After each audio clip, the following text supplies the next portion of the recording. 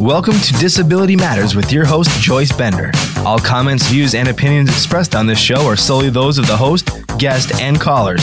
Now the host of Disability Matters, here's Joyce Bender. Hey everyone, welcome to the show. Hope everyone is having a great day today. And a special shout out to my good friend, Yoshiko Dart, getting ready hopefully to see you at the Epilepsy Walk coming up in the next weekend. And I have to tell you that being a woman with epilepsy, I want to thank all of you that do go to the walk or send money, because you know that means a lot to me, so thank you very much. Really excited about the show today. I think everyone will agree that all of our listeners will agree that this is quite a serious time in the government, so many things happening at the same time. And one of those things that I think is a very important issue to all people with disabilities is what's going to happen to the Affordable Care Act. So for that reason, I have two superstar experts on the show with me today. Chris Griffin, who all of you know, the Executive Director at the Disability Law Center of Massachusetts, and just a great advocate for people living with disabilities, and the same thing with Andy Imperato. Many of you know Andy, and you know he's the Executive Director of the Association of University Centers on Disability. So, Chris and Andy, welcome to the show.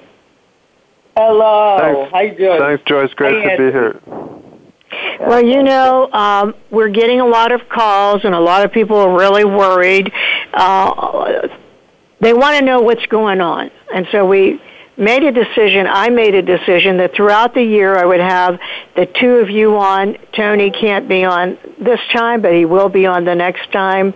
The three of you, because you are three experts and hopefully can answer a lot of questions that we have all been receiving, and that keeps us connected and educated. So that's why I want you two on. And before we get going, I know you've both known each other for a long time. Just out of curiosity, when did you first meet? And how long individually have you both worked in the disability community? Chris, do you want to take that? Yeah, I'm trying to think of what year it actually was. I was still in law school, so it was the early 90s, Yeah, I think it was 93. 92, 93, exactly. Yeah. And Andy and I happened to be at the same train. We didn't know each other. We were on a train. We were at a training that somebody, actually it was Liz Savage, was doing when she was with Doretta for the PNAs of New England. And Andy at the time was a fairly new attorney on a fellowship working at the Disability Law Center, the organization I now am the executive director of. And I met him there first, but then when I got back to law school last fall, I saw a sign that said, Design Your Own Public English Job, and it was about applying for a Skadden Fellowship. And it said, call this number. I called the number, and it was Andy Imperato's voice. And as soon as I heard his voice, I said, we actually met this summer at that training. And so Andy encouraged me to actually apply for Skadden Fellowship. He introduced me to Susan Butler-Plum, who runs the fellowship, and we've been fast friends ever since. And I have been following him around for years. As Senator Harkin sometimes says that I used to work for him, and now he works for whatever staff person he's going to visit. That is the same thing with Chris. She well eclipsed me, and I'm honored to have her as a friend and colleague. Well, that's very kind. I wouldn't say eclipsed. Okay, and here's my bit of trivia. I met Chris Griffin via Andy Imperato. So we're just all connected in some way. That is how we met. That's how we met. Because Andy kept telling me, I want you to meet this person. I know you'll really like them. Chris Griffin, and he was right, of course. So thank you. Thank you, Andy, for that. Thank you, Andy. So, Chris, for our listeners, before we get into this, and it really is serious, we really have a lot of people that have been reaching out to me and Mary and other people that work here, so worried about so many issues. And I know when I go to the Epilepsy Foundation board meeting and walk this weekend, I know that I'll be hearing this and having a lot of questions. So I want to first go over what you do. So, Chris, could you tell everyone what the Disability Law Center is that you lead, and also not just the mission, but how you're part of a national organization? All right. Well, the Disability Law Center is what's known as the Protection and Advocacy Agency in the state of Massachusetts. And it sounds governmental, but it really isn't. It's governmental in that the federal government, Congress, actually created the P&A system, Protection and Advocacy, for individuals with disabilities. And they did it when, in the early mid-'70s, there was an exposure of conditions in institutions that housed people with developmental disabilities. And as a result of that, they said, we need private entities, legally based entities in every state and territory to make sure that people are protected. And then things sort of mushroomed from there, where Congress gave us more authority, more funding to actually advocate for all people with disabilities throughout the state. There is an organization like mine in every single state and territory, and there's one for Native Americans. So there are 57 protection advocacy organizations, and we make up what's known as the National Disability Rights Network. And we have sort of a trade membership organization that does a lot of training and advocacy as well in Washington, D.C., headed up by Kurt Decker, and that's called the National Disability Rights Network. And so we rely on them to keep us informed throughout the country of things that are happening nationally, and we focus on what's happening to people with disabilities in our state. Okay, well, and you are a very powerful group, because as I recall, you can go in anywhere if you think there's an issue, such as school, prison, hospital, wherever it is. And is that correct, Chris? That's correct. We have authority. That's what's unique about us. So unlike legal services that can just represent people, we can do that too. But we can also, and this is our core mission, we also have the authority to go into anywhere that, frankly, that people with disabilities are housed, except, their private homes, although there are circumstances where you could do that too. But really, going into facilities like state psychiatric facilities, I am calling you right now from Bridgewater State Hospital, and this is a hospital, prison-type facility run by the Department of Corrections. And there's a number of state psychiatric facilities that we still have a couple of developmental disability institutions open, although they've been more progressive about closing them. So yeah, we can go into schools anywhere where there is an allegation of abuse and neglect, or that we just feel it's time for the place to be monitored so that we can see for ourselves. That is outstanding. How about you, Andy? You want to talk about what you do and what the organization is? Sure. So I work for the Association of University Centers on Disabilities, and like Chris's network, our network was created in the same piece of legislation, which is now called the Developmental Disabilities Assistance and Bill of Rights Act. And it created 3 networks, all of which exist at the state and territory level: the Protection and Advocacy Agencies, the Developmental Disabilities Councils, and the University Centers for Excellence in Developmental Disabilities. So AUCD represents those 67 University Centers for Excellence around the country. There's one at Temple, Joyce in Pennsylvania.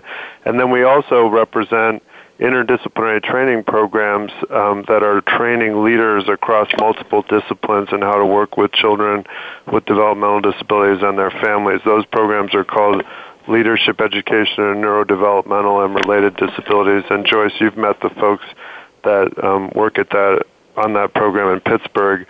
And then we also have a kind of a hard science network funded by NIH called Intellectual and Developmental Disability Research Centers.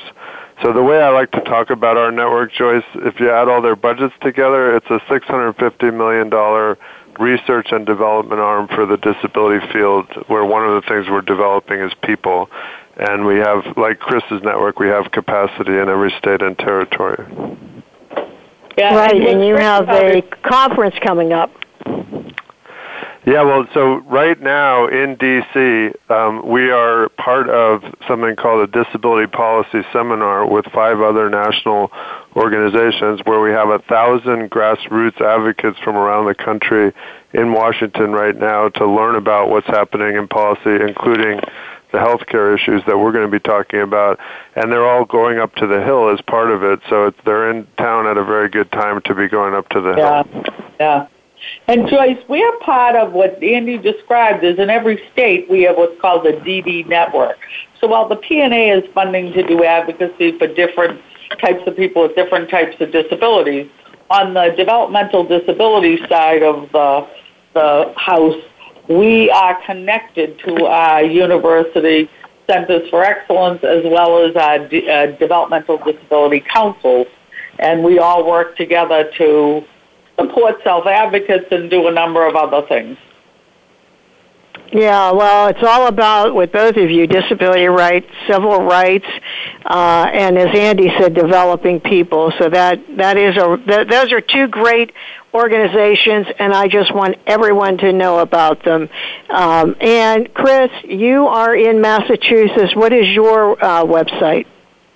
Our website is www.dlc-ma.org. And please take a look. Yep. Could you repeat that? I'm sorry. Go ahead. www.dlc-ma.org. And please, I'd encourage everyone to take a look at our website, take a look at our priorities, comment on them if you will. We'd love to hear from you. And Andy, how about you? Yes, thank you for the opportunity, Joyce. Our website is AUCD.org, so Association of University Centers on Disabilities, AUCD.org.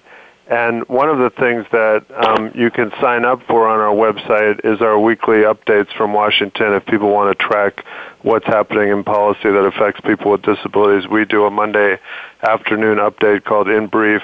And then every Tuesday we do a video on YouTube where Liz Weintraub, who's an advocate that works for us, interviews somebody that's working in policy and tries to have a conversation where people who are not policy experts can kind of follow what they do and understand why it's important.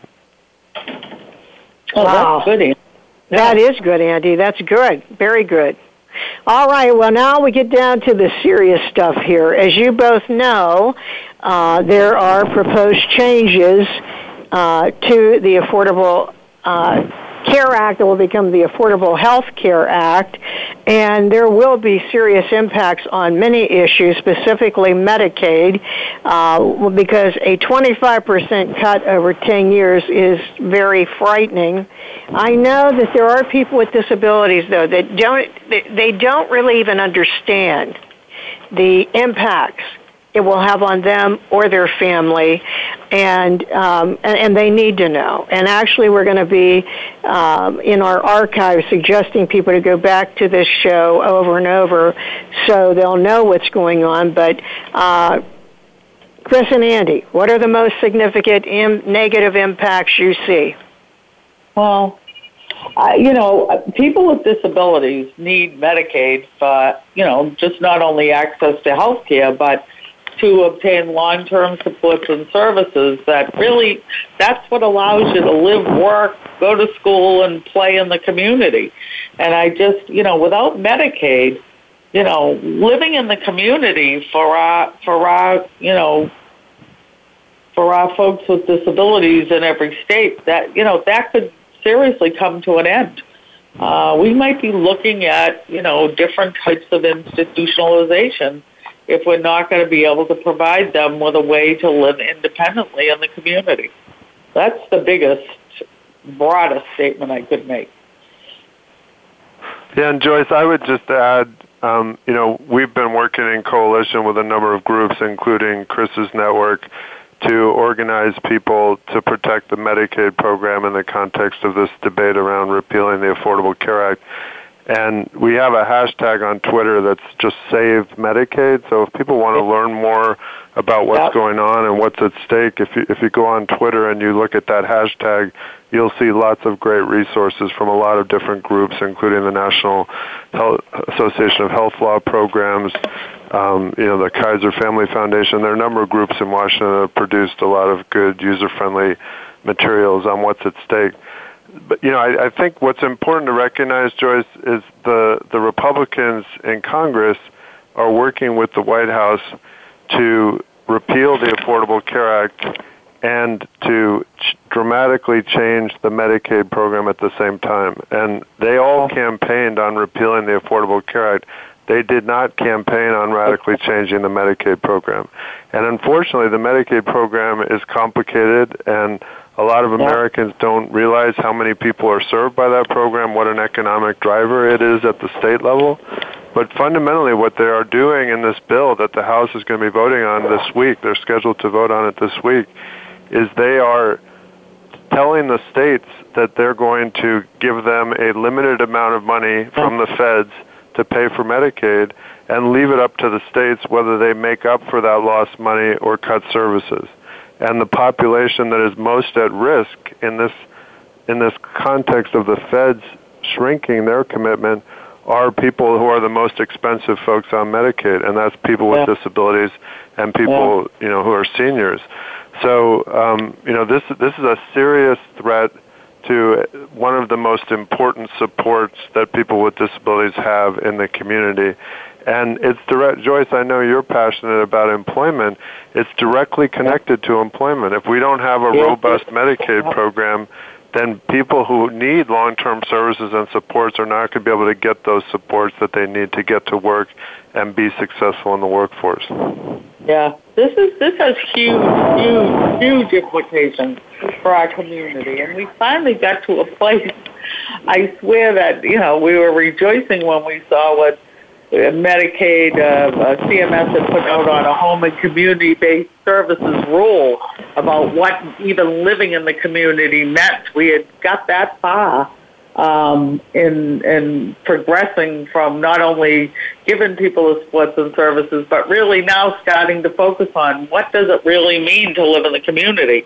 And we're just taking a giant leap backwards if this block granting goes through. And it will be different in every state. And so there really has to be, not only an effort to fight this nationally from Congress, from that point of view, but in every single state, there has to be an organized effort to make sure that your state doesn't implement whatever they are handed in a way that's most harmful. But most states, even Massachusetts, as generous as they are and as supportive as they are of the community, they won't be able to withstand just block granting. There just won't be enough money to cover it all. Right now, we get 50-50. So what it means is the federal government matches what the state pays, and there's no cap on how many people can enroll. There's no cap on that whatsoever. The state has to be willing to put up their 50%, and if they do, they get 50% of it from the federal government. Well, the block grant will eliminate the ability to enroll new people. It will, in some cases, actually make them have to turn people away and implement policies and procedures that really drastically cut the number of people that are on, that use Medicaid to, as I said, live, work, learn, and play in the community. And it's scary, to say the least. Yeah, well, one of the many questions, but one of the questions that people have been asking is, what is the difference with President Trump's bill, Paul Ryan's bill, and whatever is being proposed? What is the difference? What is the main difference as relates to Medicaid? Well, there really is just one bill right now, Joyce. I mean, the White House worked closely with Speaker Ryan's office, and when Speaker Ryan introduced his bill, it had the endorsement of the President and the White House, and they've been working together to try to get that bill through the House, and they will work together to try to get it through the Senate. So it's really one Republican bill that is the vehicle that they're trying to move together. I think the question is how they often talk about, well, you know, how they're fighting or arguing about agreeing on information with this bill. What were the main things that were different? Well, I think, you know, there's a conservative wing in the Republican caucus, especially in the House, but there are members of the Senate that agree with them that feel that the Ryan bill didn't go far enough, and it left too many things in place that were part of Obamacare or part of the Affordable Care Act, and they want something that's more of a straight repeal and not as much of a replace. So the Ryan bill has some stuff left in place that some conservatives are trying to get stripped out of the bill. And then there are moderates, particularly in the Senate, but there are some in the House, who feel that the bill is too draconian and they want to see more protections for things like the Medicaid expansion and other things that have happened since the Affordable Care Act originally passed. So right now it's a fight within the Republican Party. Unclear, you know, how it will get resolved. I think some people are assuming they'll be able to get enough votes to get it through the House, and then there will be some changes to get it through the Senate. But we don't know what those changes are. The other interesting thing, Joyce, is they deliberately didn't deal with insurance market reforms in this House bill, including the prohibition against pre-existing condition exclusions. One of the reasons they didn't deal with that in this bill is under the Senate rules, those changes people would have been able to filibuster it, and to break a filibuster you need 60 votes, so they would have needed to find Democratic senators to support that. So you may remember, Joyce, when they passed the original Affordable Care Act, they did it, including the insurance market reforms, and they needed 60 votes to get that passed in the Senate. This bill that's working its way through the House, because it's not touching the insurance market reforms, it only needs 51 votes, and there are 52 Republican senators. So, the ability of the Democrats to have an impact on this in the Senate is going to be limited. Yeah. And I think, Andy, correct me if I'm wrong, pre-existing conditions is still in there. Right. There are some good things that were in the original Affordable Care Act that are in this category of insurance market reforms. People being able to keep their cover, the kids being able to keep the coverage until age 26 on their parents' insurance. That's still in there. And interestingly, a lot of Republicans say they like those things. They like those two provisions, exactly. Yeah. But if you change all the other stuff that was in the Affordable Care Act, including the stuff that's trying to make sure that people have every incentive to actually buy insurance and get subsidized to be able to afford insurance, a lot of people are worried that the pre-existing condition thing just isn't going to work from a business standpoint, because the whole point of insurance is you're spreading risk across lots of people. Right. And if people can wait until they get sick to buy insurance, it messes up the business model for insurance, unless you have, a public option or a single payer system in which it wouldn't matter. So I think a lot of people are worried that this is kind of a two-step dance, and they're going to get what they can through with 51 votes in the Senate, and then they're going to realize that the pre-existing condition stuff doesn't work in this model, and they're going to try to do other things that are going to make it harder for people to get insurance if they have pre-existing conditions or chronic health conditions. Yeah, because people with pre-existing conditions or chronic health care issues, hopefully they still will be able to gain insurance coverage. I know they're saying they'll keep it, but as Andy said, it's that two-dance move, what's going to happen. But no matter what, with these changes, to Medicaid. My question is this going to allow insurers to favor members that are healthy or members that do not have a disability? Well, again, Joyce, I think before the Affordable Care Act passed, it was hard for a lot of people. Like we have a woman who works in our network who has a son with Down syndrome, and she and her husband have their own business, and they basically were uninsurable. They could not find private insurance, pre-Obamacare.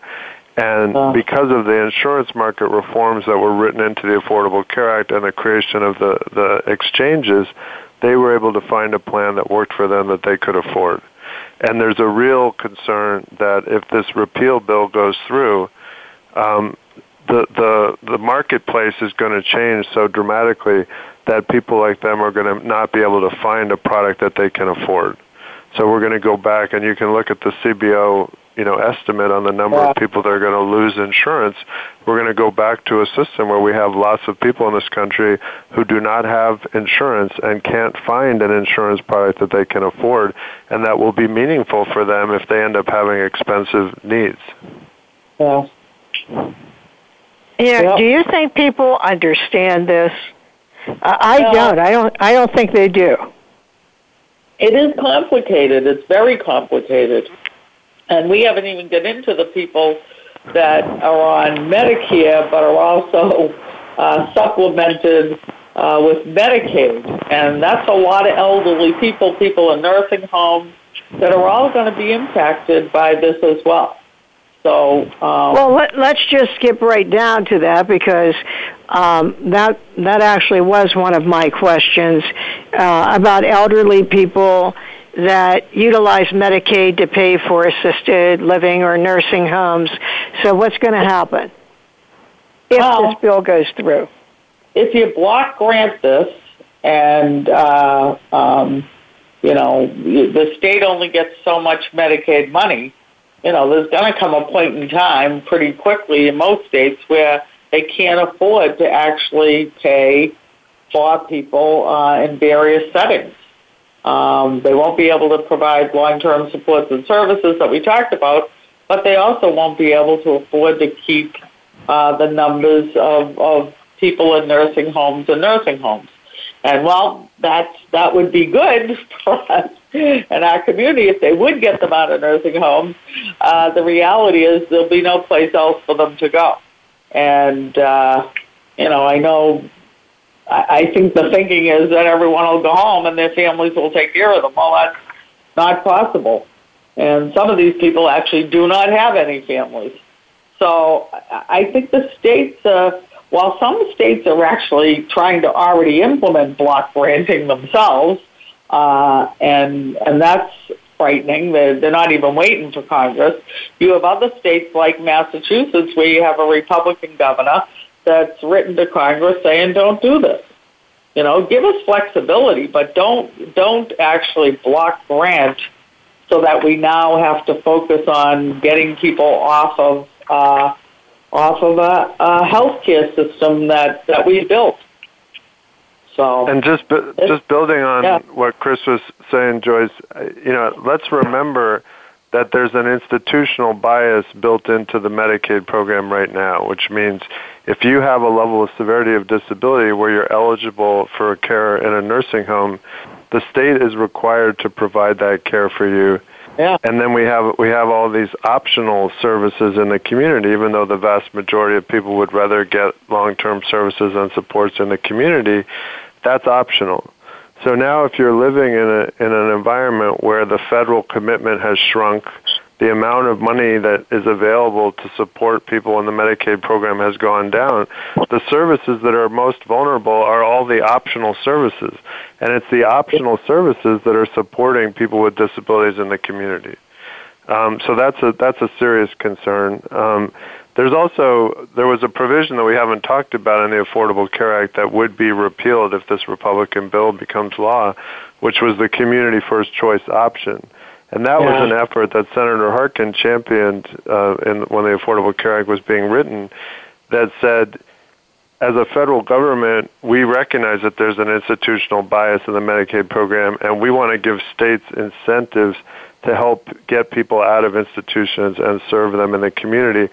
So we're going to give them an enhanced match at the federal level. So you get more of the money comes from the feds to pay for the services for people who would meet the institutional level of care and want to be served in the community. And a number of states have taken advantage of that, and now that enhanced match is also at risk if the bill gets repealed. Yeah, this has implications.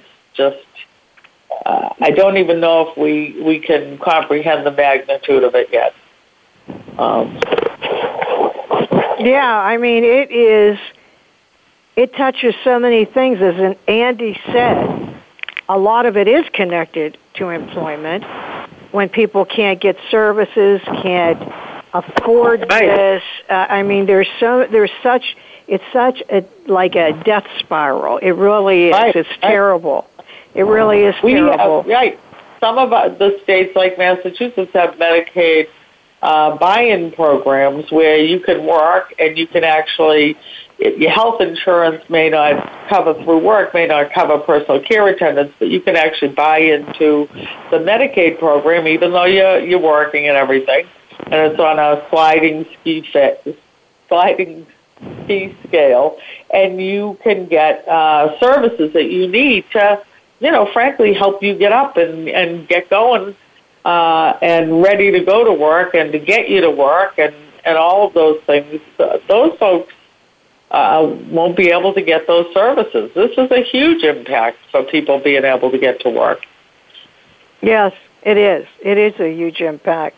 Well, Joyce, can I bring up another issue that we haven't talked about? But this is kind of an interesting story. When I was working at AAPD, the American Association of People with Disabilities, where Chris is the chair of the board and Joyce, you're also on the board, I got a call from a law professor at Harvard named Elizabeth Warren. This was back when she was a law professor, and she called me because she wanted me to know that she had been looking at the data around personal bankruptcies, and she found that 1/2 of the personal bankruptcies in the United States at that time were people that could not afford to pay their health care bills. And the reason she was calling me at AAPD is she wanted to make sure that the disability community was looking at things like bankruptcy reform, because it directly affects people with disabilities that have expensive health care bills connected to their disabilities.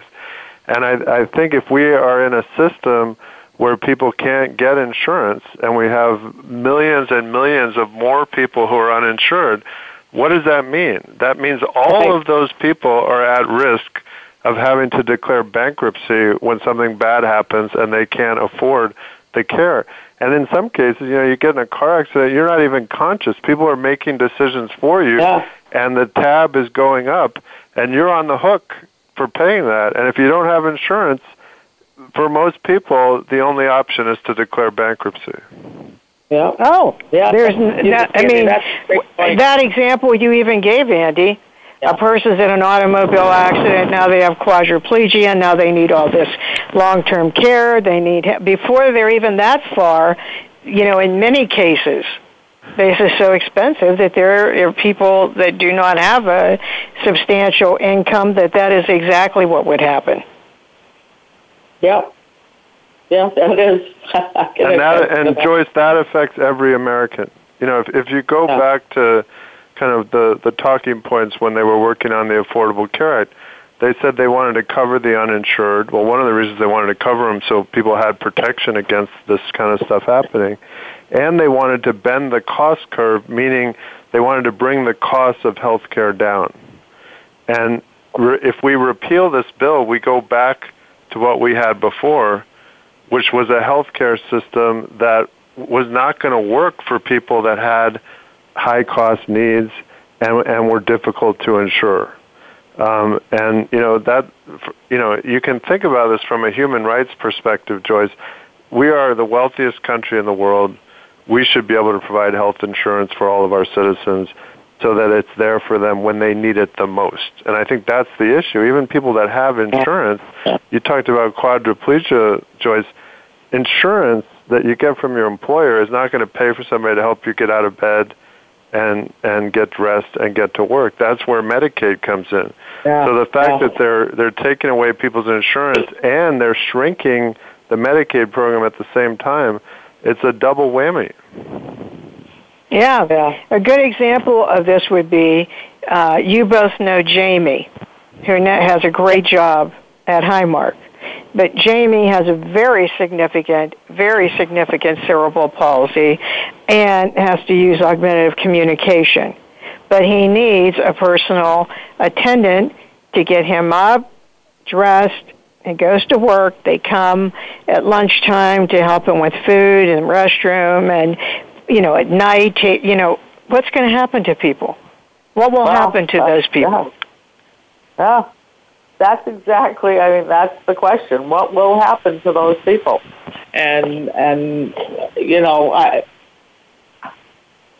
Jamie will stay at home with his mother, or Jamie will, someone like Jamie will end up in a nursing home prematurely, or, things like that, if that's even possible.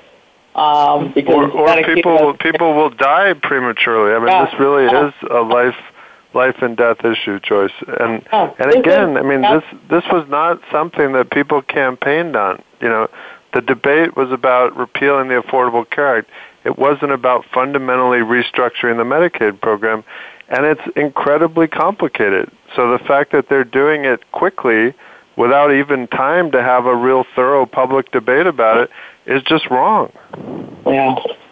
This gets me so fired up because this is a life issue. This is serious.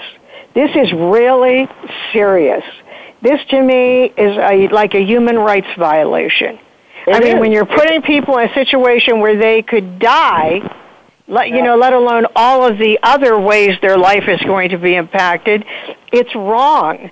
And here we have a whole set of questions. I'll never be able to go through all these with you, but let me move up to this question we have from a Linda in Harrisburg.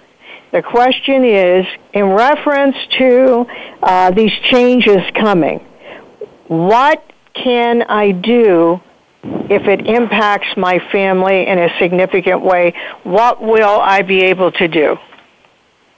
Well, right now, what you should be doing is calling your congressman, your senator, and telling them that this will have a disastrous impact on your family and your family members.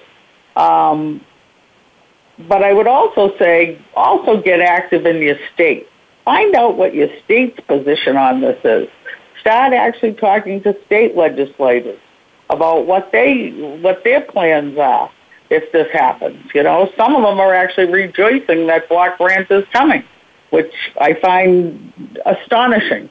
But most states aren't. So find out what you can do in your state to make sure that, if this does get passed, you're talking to people about the impact on you and advocating for it not to have that impact. And I would just add, first, I want to do a shout out to Senator Casey from Pennsylvania, who, as Joyce well knows, has been an extraordinarily strong champion for protecting the Medicaid program and is really stepping up to be kind of a disability champion writ large.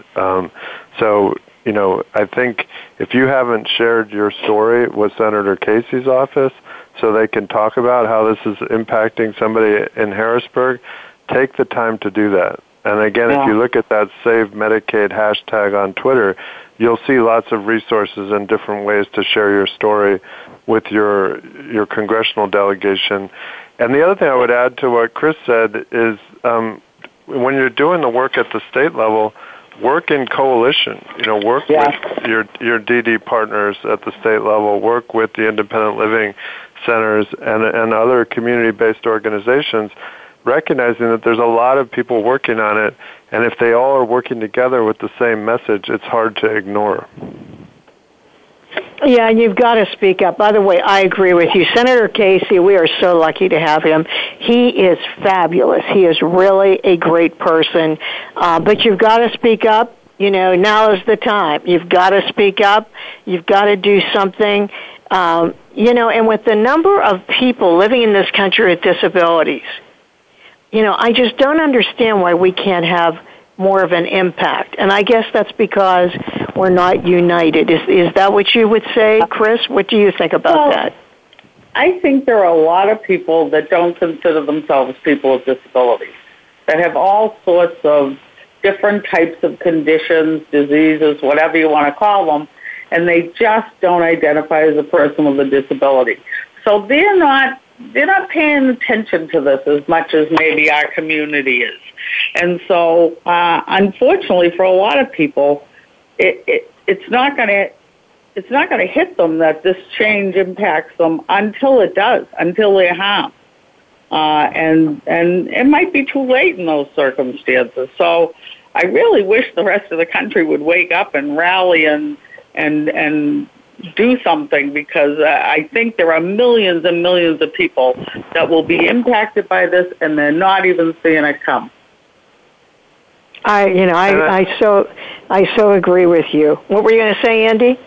Yeah, I guess, having been in Washington since '93, Joyce, I think the disability community, writ large, the organized disability community in Washington and around the country, is as united around protecting the Medicaid program as I've ever seen them united on anything. Even the Americans with Disabilities Act. There is a lot of unanimity that this House bill will be bad for people with disabilities, and that these reforms in the Medicaid program spell less money, less resources, and worse services for people with disabilities on the ground. So I do think the disability community is united. I agree with what Chris said. We still have lots of people with disabilities who aren't connected to any disability organization, and they don't always have a consciousness around that there is a disability movement to plug into, or how to plug into it. And then the bottom line is we're the canary in the coal mine on this. The stuff that we're fighting for is stuff that will benefit every American. It's about having a system that works no matter what happens to you. That's the whole point of insurance. Yeah. And we do not have that in this country. I have to read you this comment from Ted in Chicago. Here's what it is. It says, "Thank you for doing this show. I'm afraid because we don't know what we don't know." So powerful. So powerful, but for many people, so true.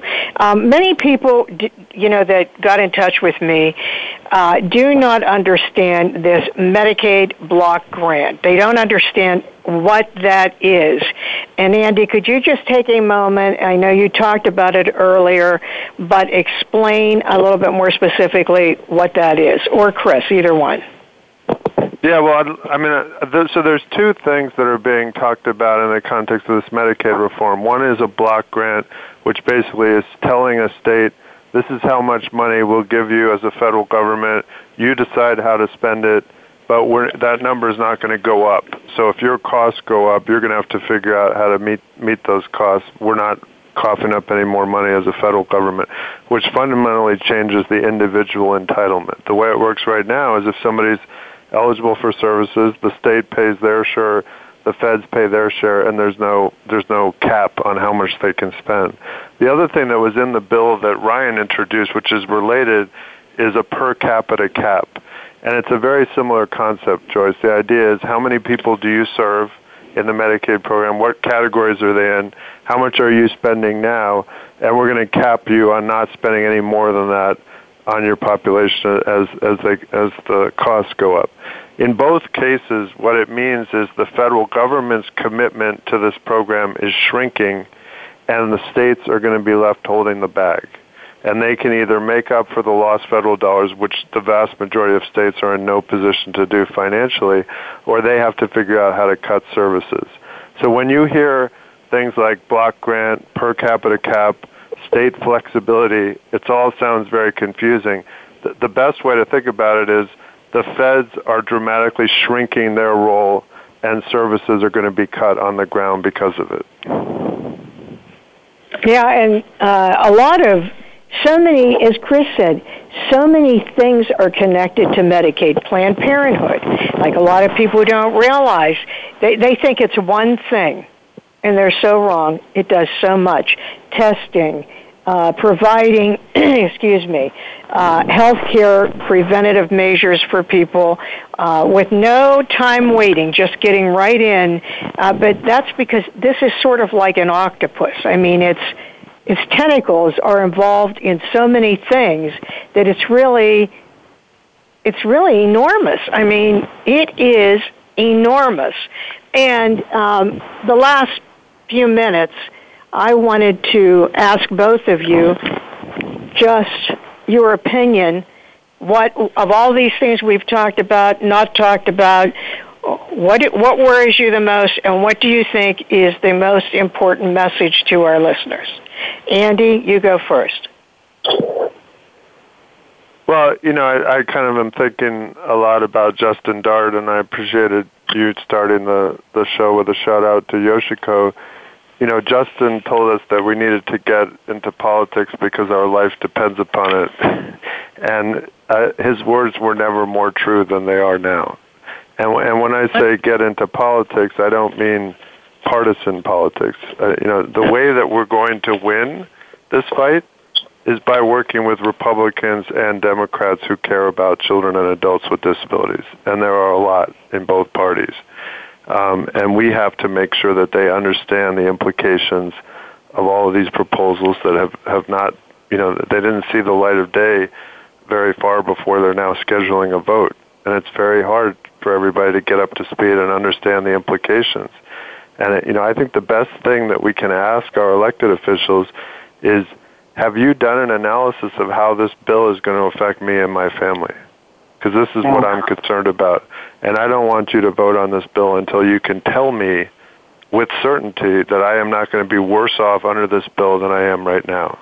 And I feel like if we could have that standard and really have an analysis of the bill beyond the CBO analysis, where we really look what is the impact on children and adults with disabilities and their families all over this country, I don't think anybody would vote for the bill. That's right. And frankly, great minds think alike, Andy. As soon as Joyce asked that question, I thought of Justin Dad too.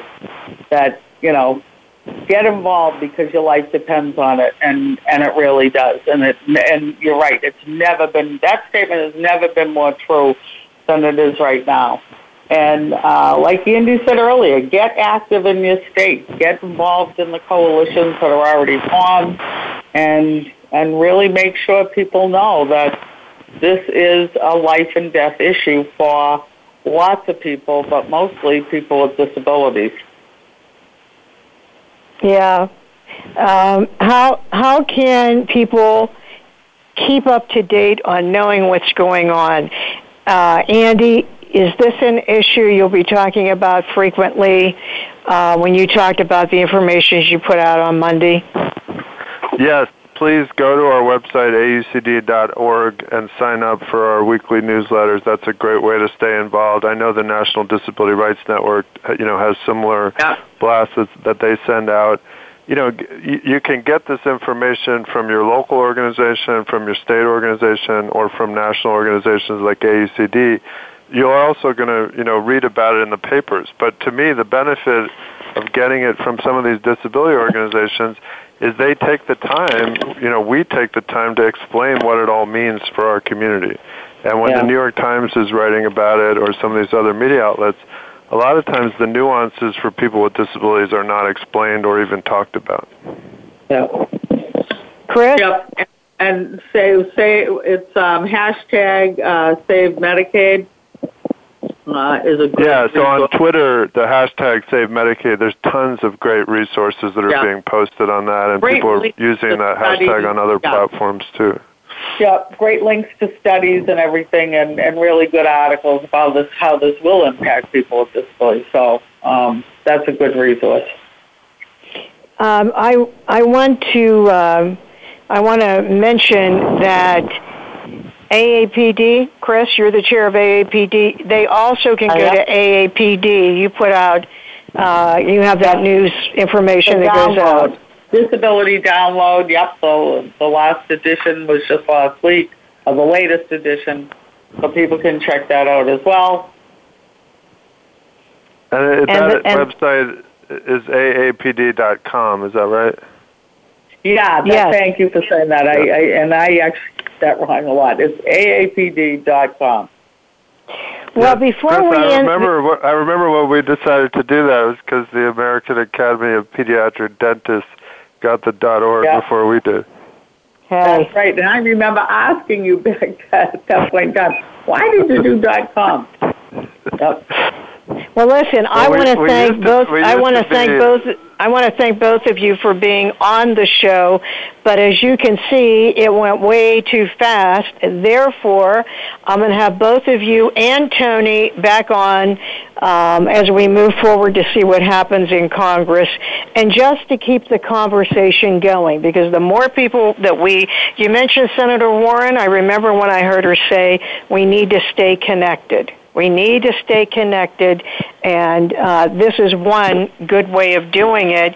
The quote that I wanted to end the show with, oh my God, this just seems like so right on, and it is, human rights are not only violated by terrorism, repression, or assassination, but also by unfair economic structures that creates huge inequality, said Pope Francis. Andy, and Chris, thank you so much. This is Joyce Bender, America's Voice, where disability matters, at voiceamerica.com. See you next week. Voice America would like to thank you for tuning in. Please join us next Tuesday at 11 a.m. Pacific Time for another installment of Disability Matters, right here on the internet leader in talk radio, voiceamerica.com.